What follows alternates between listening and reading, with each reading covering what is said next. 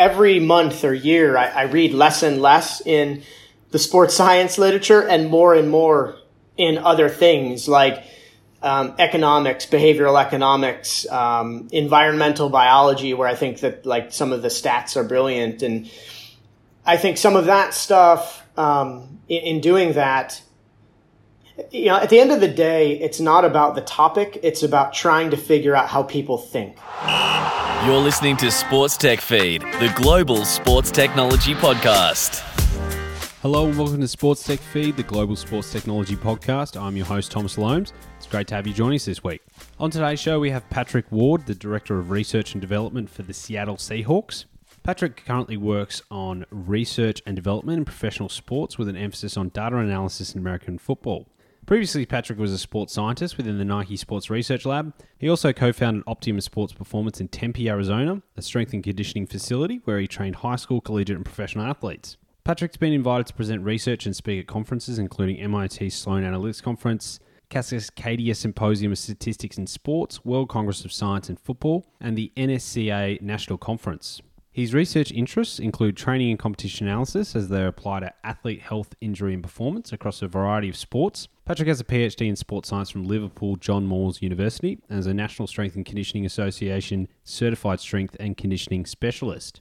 As we hear early on, Patrick actually had a fairly unique path into the world of data analysis within sports, starting out in jazz guitar. So really that's a thread that kind of weaves its way through this, is basically about creativity to data insights within sports and actually looking beyond sports and really questioning the accepted wisdom, the sacred cows, whatever you want to call it within sports and analysis. So fantastic chat coming up with Patrick.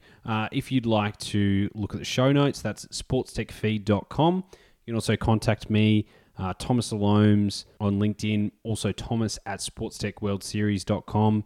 If you've got any other questions, if you want to continue the conversation, that's something that we really enjoy is when our listeners reach out and actually kind of continue the conversation from the show with our guests, with myself. So if that is something that you're working in sports and this hits a nerve or highlights an area of interest, then always willing to discuss more. And if you want to stay up to date with all our latest episodes, then subscribe on your favorite platform, whether that's Apple Podcasts, or if you're listening on Spotify, then do that as well. You can also subscribe to our weekly newsletter on sportstechworldseries.com. Great little nuggets of information from the industry, some deeper dives in there, and that week's podcast. So that's a perfect way. It'll hit your inbox on a Thursday. Perfect way to kind of wrap up what's happening in the industry that week. Not overly onerous. I know how getting bombarded by a million emails every day is a bit of a task. And so we've kept it weekly so you can stay informed and then take those insights and implement them in your day-to-day. That's enough from me for the intro. Now handing over to Patrick Ward, Director of Research and Development at the Seattle Seahawks. Patrick Ward, Director of Research and Development at the Seattle Seahawks. Welcome to Sports Tech Feed. Great to have you on the show. Thanks for having me. It's a pleasure to be on the podcast, and hopefully someone will find it interesting. No doubt. I think everyone's going to find it interesting. So firing off into it, can you share a little bit about your career journey so far and also your current role at the Seahawks? Yeah, I guess my journey is a bit of an unconventional one, I suppose, but maybe not so unconventional when you look at the fact that most 18-year-olds don't know what they want to do. I started out studying jazz guitar, music at Berklee College of Music. I wanted to be a jazz guitarist, and I graduated with a bachelor's degree in music performance, moved to New York City, and realized that you could only play so many $20 gigs before you have to pay very expensive rent. So I was always into working out. I played high school sport. I played baseball. I was into lifting a lot.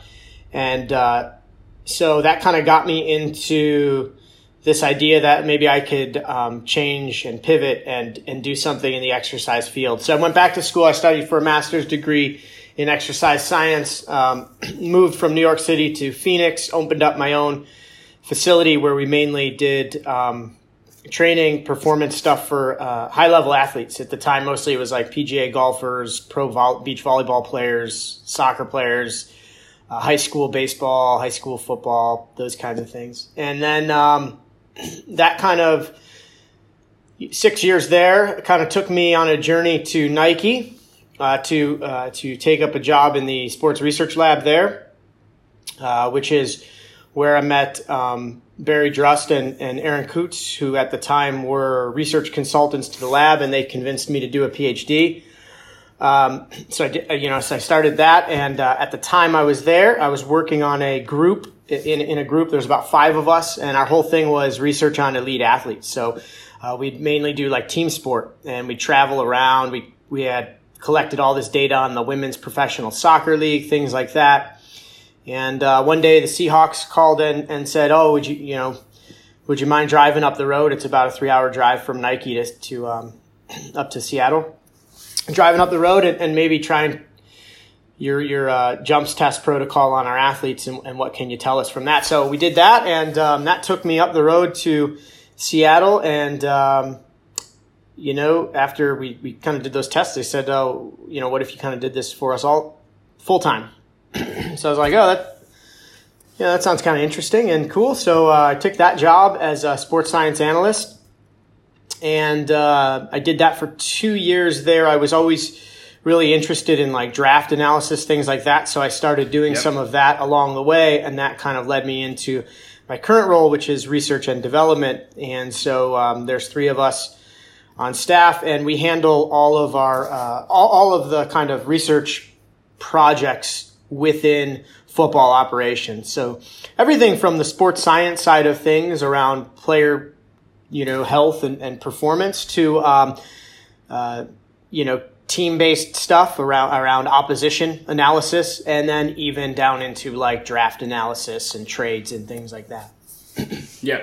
And is that self-directed in the sense of you go find problems and kind of present them to the coaching staff there, or is it they come to you with specific problems in terms of finding the best use for kind of your team? Yeah, it's a good question. It's a little bit of both. I think whenever you're in industry and doing applied science, if we think about very basic science, like someone who traditionally what you think of when you think of science, like an academic who works in a lab, a lot of times that's very self-directed. You sort of sit there in your office and ponder phenomenon about the world as you stare out the window, and then you conjure up some sort of study and try and get grant money to conduct it. When you work in industry, when you work in an applied setting, it is a little bit different, and it's a little bit of both, actually. There's things that you're curious about, phenomenon that you're curious about within the sport, or maybe even theories or sacred cows that people hold on to that they believe are like super important, and you're like, geez, I don't know if that's really what they think it is, and you want to explore those things and maybe provide them information about that. But there's also this piece of them coming to you with like, hey, it'd be great if we knew this or something. And that was really one of the things that when I started as sports science analyst there, I just went to the medical staff, I went to the strength staff and the nutrition staff, and I said, what's like 1 or 2 or 3 things that you felt like if I just knew this about the players, I'd be able to make a better decision or do my job better or something, or make my job easier. Sometimes it's not even about doing your job better, it's about making your job easier. And so I asked them to think about those things, and because I was like, well, if you believe that it's important, we can find a way to collect it and study it and figure out how important it is. And if it is really important, let's figure out a process around tracking it, because it's something that you think is valuable and it's something that's important. That means we should care about it. So we should track it, and we should see if it's getting better or see if it's getting worse, and figure out the most efficacious ways to make that improve. So it's always a little give and a take when you're in the applied setting. You're going to have the moments of your own creativity, but you're also going to have the questions that come from above, and hopefully the things and the kind of key learnings that you have in studying either of those, they help each other to develop knowledge about the sport. And I guess it's with those sacred cows, the coaches aren't going to come to you and say, we've always believed this, please prove us wrong. Well, so that's, yeah. as I said, the self-directed side, but at the same time... They're never going to say, please prove it wrong. I mean, like all sacred cows, there'll be things that are stated as fact, right? And it's funny because, like, in science, right, if we were having a scientific discussion or discourse or disagreement or dialogue, if you stated something as fact, the burden is on you to prove it to me, not on me to prove it to you, right? They state it as fact because it's something that's been, like, codified in the language of the sport and passed down and antiquated, and this is how we've always done it. But that doesn't necessarily make it right. But they're not scientific minded, so they don't think about how they could falsify it or how they could study to figure out if it is true. So we kind of find ways to exploit those things and show them. And sometimes I think they're like, well, wow, that's really interesting. I guess I never thought that. And sometimes they're like, no, like, I just can't believe it. And it's hard for them to give it up. And I think sometimes you get big wins, though, when there are sacred cows that you can show that there's data to support it. Like, not everything in science is about finding out stuff that nobody knew about. Sometimes it's about confirming things that people already knew. And then maybe also taking it a step further to understand the magnitude of the things that affect that thing that people already knew. Hey, did you know that what you always say about this incident is actually true? And these are the 4 things that have the largest bearing on that. So we can influence this thing by toggling up or down one of those 4 things. Yeah. Which comes to, I guess, my next question about data sources, or data. I'm going to be switched between data and data. So yeah, very Australian. Yeah, but lived in London, now lives in the US. Is it data in London as well? Do they say it? I feel like it's like data. Yeah, data. That's it. Yeah, there's an extra T in the middle there. Yeah. But data, whatever you want to call it. So as you said there, they're proving something, and then it's actually that these four sources of data or whatever we're tracking, that's the things that indicate what you knew or what you kind of assumed there. Where do you source data to build inform your work? We have a number of data sources. Some of them from football side, obviously come from the league. So stuff about the game, events of the game. Certainly there's wearable tracking in the game that the league provides. So, so there's that stuff. There's a third party company that will pay to do some manual coding of the games, of events in the games and things like that, which can certainly help provide context around a game that is very, very, difficult to pin down what players are doing. It's not like I almost said football as in like English football. It's not like soccer or basketball where everybody, has the chance to hold the ball and score or kick a goal and score. Your offensive linemen aren't going to score points. And so because of that, it's always been hard for people historically to enumerate the value of those players. Yeah.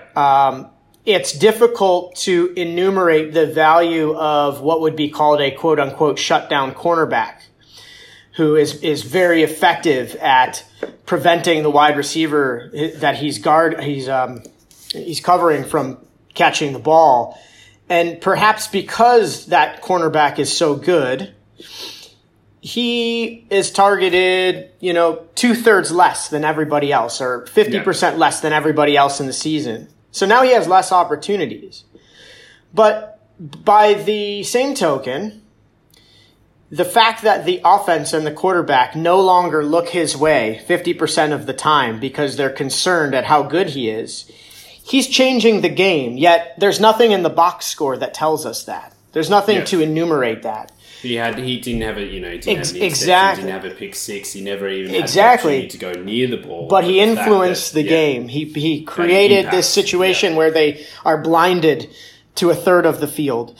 Yeah. That's very different than like baseball, where you can, numbers in baseball go hand in hand because you can enumerate everything. It's essentially a individual sport within a team sport. It's a duel between a pitcher and a batter, and we've seen every single state in the game ever played out. Football is not like that. So we have some information from a third party that codes those aspects of the game that help us to provide more context around the things that are happening, not around the ball, which is really important because it is such a schematic game. We also have information that will glean from the players on a daily basis around training. So your typical, wearable technologies, catapult, inertial sensors, GPS, those kinds of things. RPE, which I'm sure you're aware of as well, is a easy thing to collect. So we'll collect that kind of stuff on a daily basis that sort of informs the training process, and the other stuff kind of informs the game process. And then anything else that we might feel valuable that we're not getting from that, sometimes we'll seek out web pages that we can, write a web scraper to kind of corral that data and bring it into our system. Yeah. Do you look to, what in my mind would be traditional data sources, like you said, so the Zebra technology tracking off the pads from the league, the catapult, as you said, or other GPS tracking things in training, and then the data providers, which will give you that depth of the whole game, as you said, and things not around the ball. Yeah. Are there other non-traditional sources that you might go to? You mentioned web scraping. Is there something else in that area that you can expand on? Non-traditional.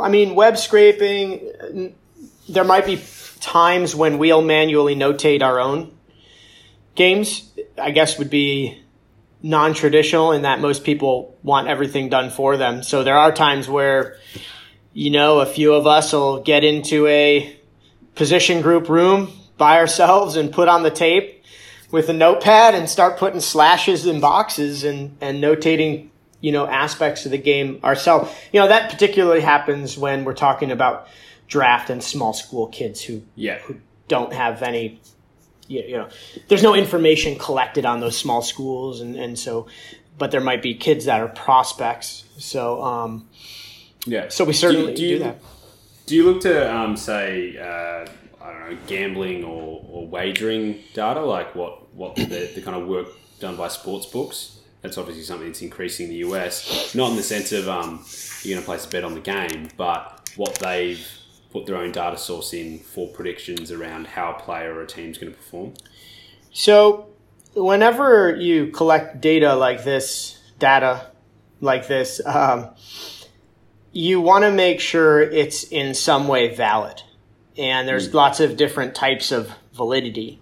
Face validity could be just having a coach look at it and saying like, hey, we collected some of this data on these players and we kind of ranked them. And what do you think? Like, does it smell right? Are the top 10 guys like the top? There probably shouldn't be too many like big surprises where a guy that nobody's ever heard of is already like ranked 8th. That might be weird. Maybe it's true. It's something that you then have to really interrogate your model and be like, wait, what's going on here?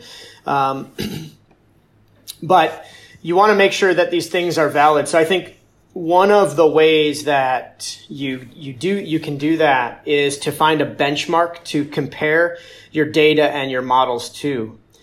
And the types of sources that you mentioned, historically, something like the Vegas line, which basically leverages wisdom of the crowd. It's just the behavior of how people are putting money on one side of the line or the other, has done traditionally pretty well at picking these games. So as a benchmark, those kinds of things are actually pretty valuable.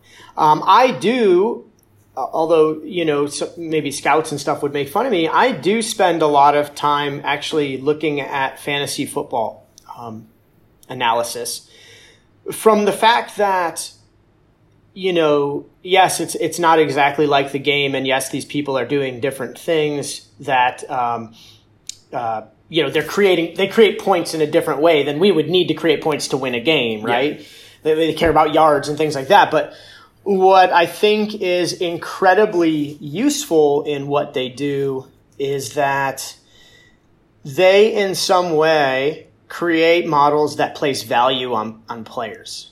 Yeah. And so I think that there's something to be learned from that, if nothing else from the process of thinking. I think sometimes when you work in a sport, you kind of get the horse blinders on and you look at that sport from the lens of like, this is what the sport is, this is what we do. And maybe that's like the route that I think a lot of kind of traditional sports science has been stuck in, very like, this is Australian football and this is how we look at it. And, I tend to, I was talking with a colleague of mine who we've done a bunch of research together. He's a sports scientist for Carlton FC in the Australian Football League, which is a horrible team, but he's really good. And they're in the eight. They're moving up. Yeah, they're moving up. They're moving up. Yeah, they're getting better. They're my team, so I'm supportive. Nice. But Tom Kempton, he's the sports scientist there. We talk a lot, and we've done some papers and stuff. And one of the things that we talk about is, it's like every month or year I read less and less in the sports science literature and more in other things like economics, behavioral economics, environmental biology, where I think that like some of the stats are brilliant. And I think some of that stuff, in doing that, at the end of the day, it's not about the topic. It's about trying to figure out how people think. Yeah. So if I read a good book, like I just read Richard Thaler, who's a behavioral economist, just read one of his books. And so the next thing I did was I went and downloaded a whole bunch of his research papers because I was like, okay, the book is kind of this nice, fun story about all the conclusions he's come to. But I really want to learn about how he thought about these things. Like, how did he come up with the question? How did he put in place a methodology to answer that question? And in doing that, I learn his process. And learning someone else's process is the most valuable thing because it'll sharpen your ability to do that thing in whatever realm you're studying. Yeah, the strength of analytical thinking and coming to it with it's what we talked about earlier, coming to the sacred cows in the industry and going, why are these sacred cows? Let's actually interrogate this with data and with scientific method. That's right, yeah. Yeah, And it's interesting you mentioned Carlton and Australian rules football, and any chance I get to talk about it, I will. So thank you very much. Yeah, let's go. That's something that's changing the game in terms of possessions. We call them disposals or touches. Is how many times a player physically touches the ball and successfully gets rid of it.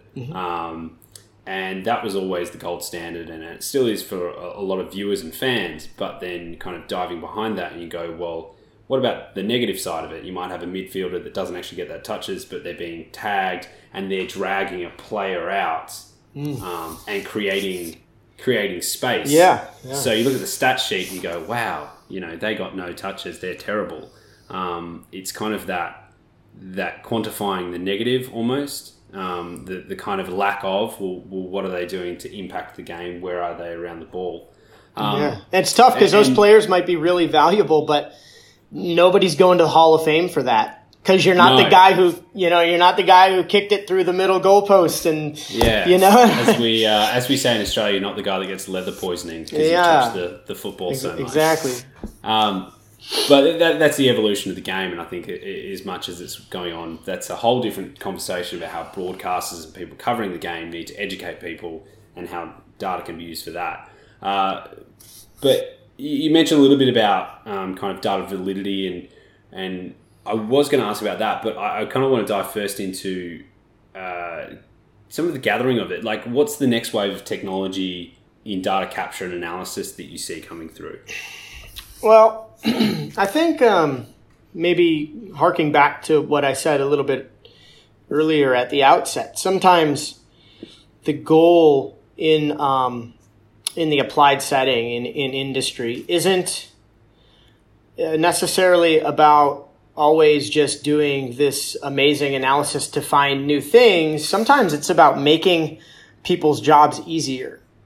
And if you think about scouting teams, whether that's for opponent scouting or whether that's for new players, probably in football, I mean, you kind of have football is not as challenging because there's only one there's only one main league, similar to AFL. Nobody plays these sports anywhere else. This is it. And I guess US and North America, USA and Canada, you're not having to go to Fiji or Tonga or something. Exactly. It's not like rugby or something. Soccer, you could have great players in Premier League, Dutch League, German League, Spanish League, South America, Italy, Spain, Portugal, all these, there's so many. And then academies, I mean, now you're talking about oodles and oodles of people that you'd have to trounce through to find value. So I think in football, we only have one top league. In college, there's different divisions. So obviously the highest division, the FBS, the football subdivision, is going to be your players that are probably closest to the NFL in terms of size and speed and skill set. Then the FCS, and then there's Division II, Division III, junior colleges. Yeah. So there's quite a number of players to go through, and I think some of the stuff around computer vision type technologies and things like that may aid in these processes where it's just not feasible to ask a scout or a coach to watch 15 games of 100 different kids. Yep. But it's totally doable to process that information in a computer way, right? In an algorithmic way. Yeah. And if nothing else, because I know that, people get scared about that stuff in terms of it's, how does it really know what we want? And if nothing else, you can use that as the first pass to sort of say, hey, look, from these 10,000 kids, we found, 300 or 400 that might be interesting to talk about. Now let's break that down a little bit further and maybe watch a little bit of that. So, or study a little bit of that or them. So I think some of that technology will be incredibly useful, not only from scouting, but I think from the, from the game perspective in terms of similar to the example you gave of the mid, pulling the guy out and creating space. That stuff's not going to make it on the stat sheet, barring some person who sits up in the press box and actually manually codes what everybody's doing. But if you're going to have, again, how many people is it going to take to manually code all the games that go on the weekend and through the academies? Whereas if we get the tape, you can process it and figure out what's happening at a more reasonable in a more reasonable time frame. I think that and to be able to I mean the efficiencies that you're talking about there. You have a kid that could be in far out West Texas, and a scout might get out there, might not. To be able to give at a high school level to be able to get the college opportunity to go on. So it's broadening the funnel of the talent pipeline. Be able to do at the college level, it's amazing, right? Because now you're in Austin, so University of Texas is fighting for recruits in Texas. The kids are going to go to A&M, kids that are going to go to maybe go out and play in California. They're fighting for recruits. The better you're able to identify these, some of these potential kids and snag them early, or find the diamonds in the rough.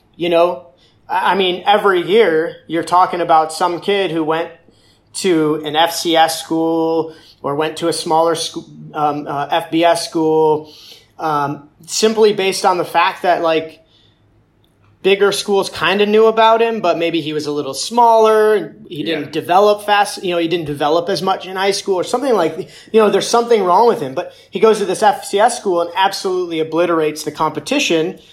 And then next thing you know, he's an NFL superstar. That happens. And so if you're on the recruiting committee at one of the big colleges, I can't see how you wouldn't want to. There's so much high school football in this country. To process all that stuff as a human would be just daunting. Like, you couldn't do it. That's why people get missed. They drop through the cracks. Yes, definitely. And also the efficiency of it. If you are just stretched so thin watching 15 games back to back, by the time it comes to the 15th game, you're probably not going to be as sharp as you should be. Yeah, how much are you really studying a player at that point once you're exhausted, all that stuff.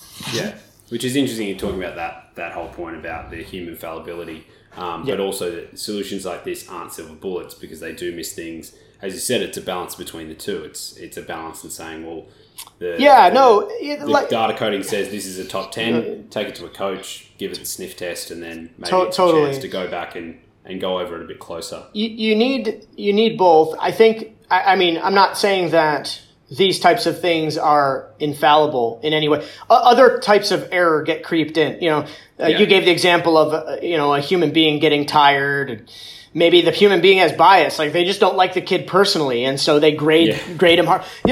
Those are errors, right? And these types of systems also have errors. If the camera's not in a great position, if the video is grainy, if the model's not parameterized well, there's all kinds of steps along the way that can challenge the accuracy of these things. So you need both. The way that I always describe it is, if the rear view mirror, if you're going to change lanes on the highway, that rear view mirror might be like your first check. And for like the coach, that's probably like in his head what he believes a great, running back or wide receiver or quarterback or, linebacker, what they look like when they move on the field. Look at how this guy hits people and runs and blocks and, defends the pass, all that stuff. But I always say, like, if you have that and you have the other information, that's just your side view mirror. And so if those two things agree, you probably feel pretty comfortable changing lanes. But if they don't agree, it doesn't mean that you can't change lanes. Maybe you wouldn't on the 6-lane highway in Texas, but to use your analogy, you do a head check. You'd actually physically look around, exactly. Which is the going back. I just need to gather a little bit more. Yeah, just let me gather a little more information to make sure that everything, that what I think, that we're going to go with my instinct here. Yeah. And sometimes you might, the side view mirror might be like, no way, don't change lanes. And you're like, oh, wow, I totally missed these other 4 things. You're right. That does kind of concern me about this, So, you need both. Like, it's never going to be one thing or the other. It's always both. Definitely. And kind of second last question about data validity, and that's coming back to what you talked about earlier and having all these different pieces of information that you come in. How do you ensure data validity? Is it that they agree with each other, or is it one of those things that each different data source has its own nuances, so it needs to be assessed in different ways? Yeah, I think it depends on what you're collecting in terms of validity and what you mean by validity or even reliability in some senses. That's probably more important, especially if we're talking about like physical, biological type of data. Validity, like we talked about earlier, could be benchmarking against a public model. It could be benchmarking against, let's say coaches grade players a certain way. Well, my model hopefully has some level of agreement with them. Yeah. I don't think it shouldn't be perfect because they're looking at 2 different things. And like we talked about earlier, they have their own biases and errors and variability between them. So it's never going to be perfect, but they should have some level of agreement. If we're talking about training type of data, reliability is very important, and we do our own in-house reliability type of studies and work. So if we have a technology that we might be interested in, kind of my first pass is I use it on myself and just say like, okay, well, if I put it on myself and I start pulling data from my own workouts. How does it look? Like what can I learn from this? What does it tell me? What does it tell me over time? If I think that, this is kind of interesting, I might recruit, some of the guys from the athletic training staff or strength room and do like a short little retest reliability study. Like what kind of error are we dealing with, right? And then if we like that, we might slap it on some players, maybe some practice squad guys who are going to be practicing a lot. So we'll be able to glean a lot of data from it, or some guys that are returning back to, play from injury, like towards that end stage rehab when they're starting to actually run and stuff, because again, we're going to get a lot of data on that. Yeah. We might start looking at it there. And then I think, if it has good signal to noise, if we think it can tell us something, the validity piece to that is more around, is it sensitive to other things? Like daily wellness is a good example, right? Like when players come in, people have them do the little wellness questionnaires in the morning. We bin those because I had looked at, several years of our data collection on it, and I was like, this isn't sensitive. Like if a player has a really hard workout the day before, nothing changes the way that he answers the next morning. Yeah. If I look at, the rolling training from the past 4 days, 5 days, 10 days, none of it influences how he answers. There's nothing there. So from a sensitivity standpoint, it's not telling me anything, right? It's not moving. If it's not, variability makes models go. And so if there's no variability, if someone puts a 7 every time, then it has no information to tell me. There's nothing there's nothing for it to just says that the guy gives a 7 every time. And it's not influenced by anything else. Yeah, it gives a 2. It just means they're not a morning person. Right, exactly. It doesn't tell you anything beyond that. Exactly. Yeah. So we want to make sure that those types of measures are in some way sensitive to something that, that is meaningful. RPE is sensitive to different measures of training context, the way that we train, the way that practice is run, those kinds of things. And so we have a model that would account for that and make a forecast on what we think that the player would normally assign his RPE value to for that session. And then that allows us to look at what he actually, so you have a forecast and you have an observed value, and it allows you to compare the delta and see like, well, how far off are we? And why are we so far off? And why are we so far off, 3 out of the past 5 training sessions? This is probably an issue. Like something's going on here that's outside of normal for this individual that warrants further explanation. It might not initially right away warrant a change in training, but it warrants the beginning of a conversation around like, wait, what do we think is going on here? Why could this be? What explains this? Maybe wife just had a baby and he's not sleeping very much, we want to just make sure we gather all the info, again, checking the side view mirror there. Yeah. Right. And then we'll look around and do the head check and then decide if we're going to change lanes, which would be go to the coach and say like, hey, we've noticed this with player X. We think this is an issue. We'd like to address it via some sort of change to his training program over the next several days to see how it fixes it. Yeah. And then the RPE we found has been sensitive to those kinds of changes. So when we make a change, things change, and then that's that's the value of it. That's the I guess you would call it quote unquote validity piece. It's the sensitivity of it that's important. Yeah, definitely. Cool. Well, thank you so much for your time today, Patrick. It covered a lot of ground in that, and interesting to hear the human approach to data in the sense that it's a tool that supports decision making. It is not the decision maker in and of itself, which is always good to hear. I think sometimes people just want analytics and technology to basically just spit out an answer for them rather than understanding that they're tools and their success or otherwise is dependent on how you use them as tools. So that's always good to hear. And final question for you, what is your favourite sporting moment of all time? Oh, wow. Favorite sporting moment of all time? Yeah. I mean, I guess, growing up in Cleveland, I'd have to say, we've been tortured fans. And I guess I could say LeBron James coming back to Cleveland and winning a championship was pretty cool. But I think the greatest ever was the 95 Cleveland Indians. They went to the World Series.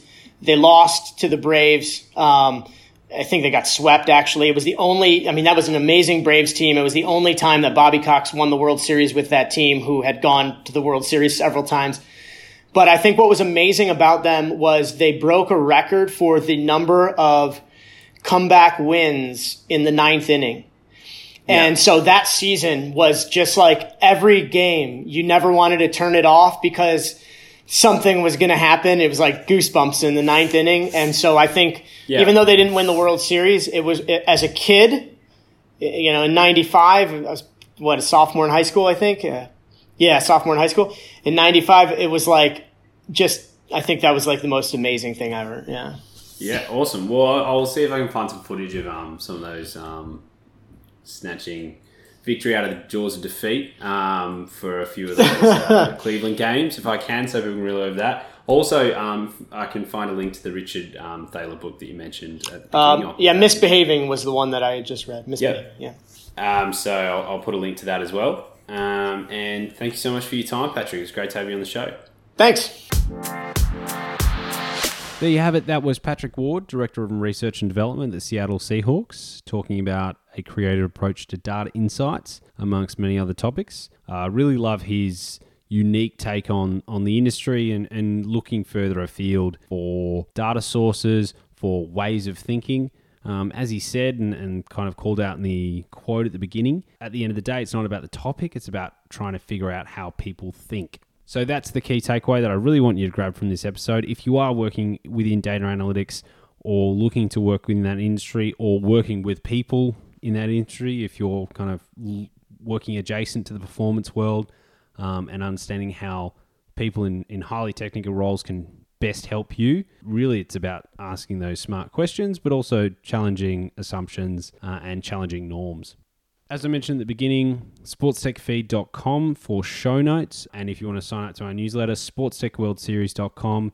Down the bottom there, sign up and you will get each episode of the podcast in your inbox each Thursday, in addition to some fantastic articles about what's happening in the industry and some deep dives for your own learning and development. I've been your host, Thomas Loans. Pleasure as always. Looking forward to seeing you next week.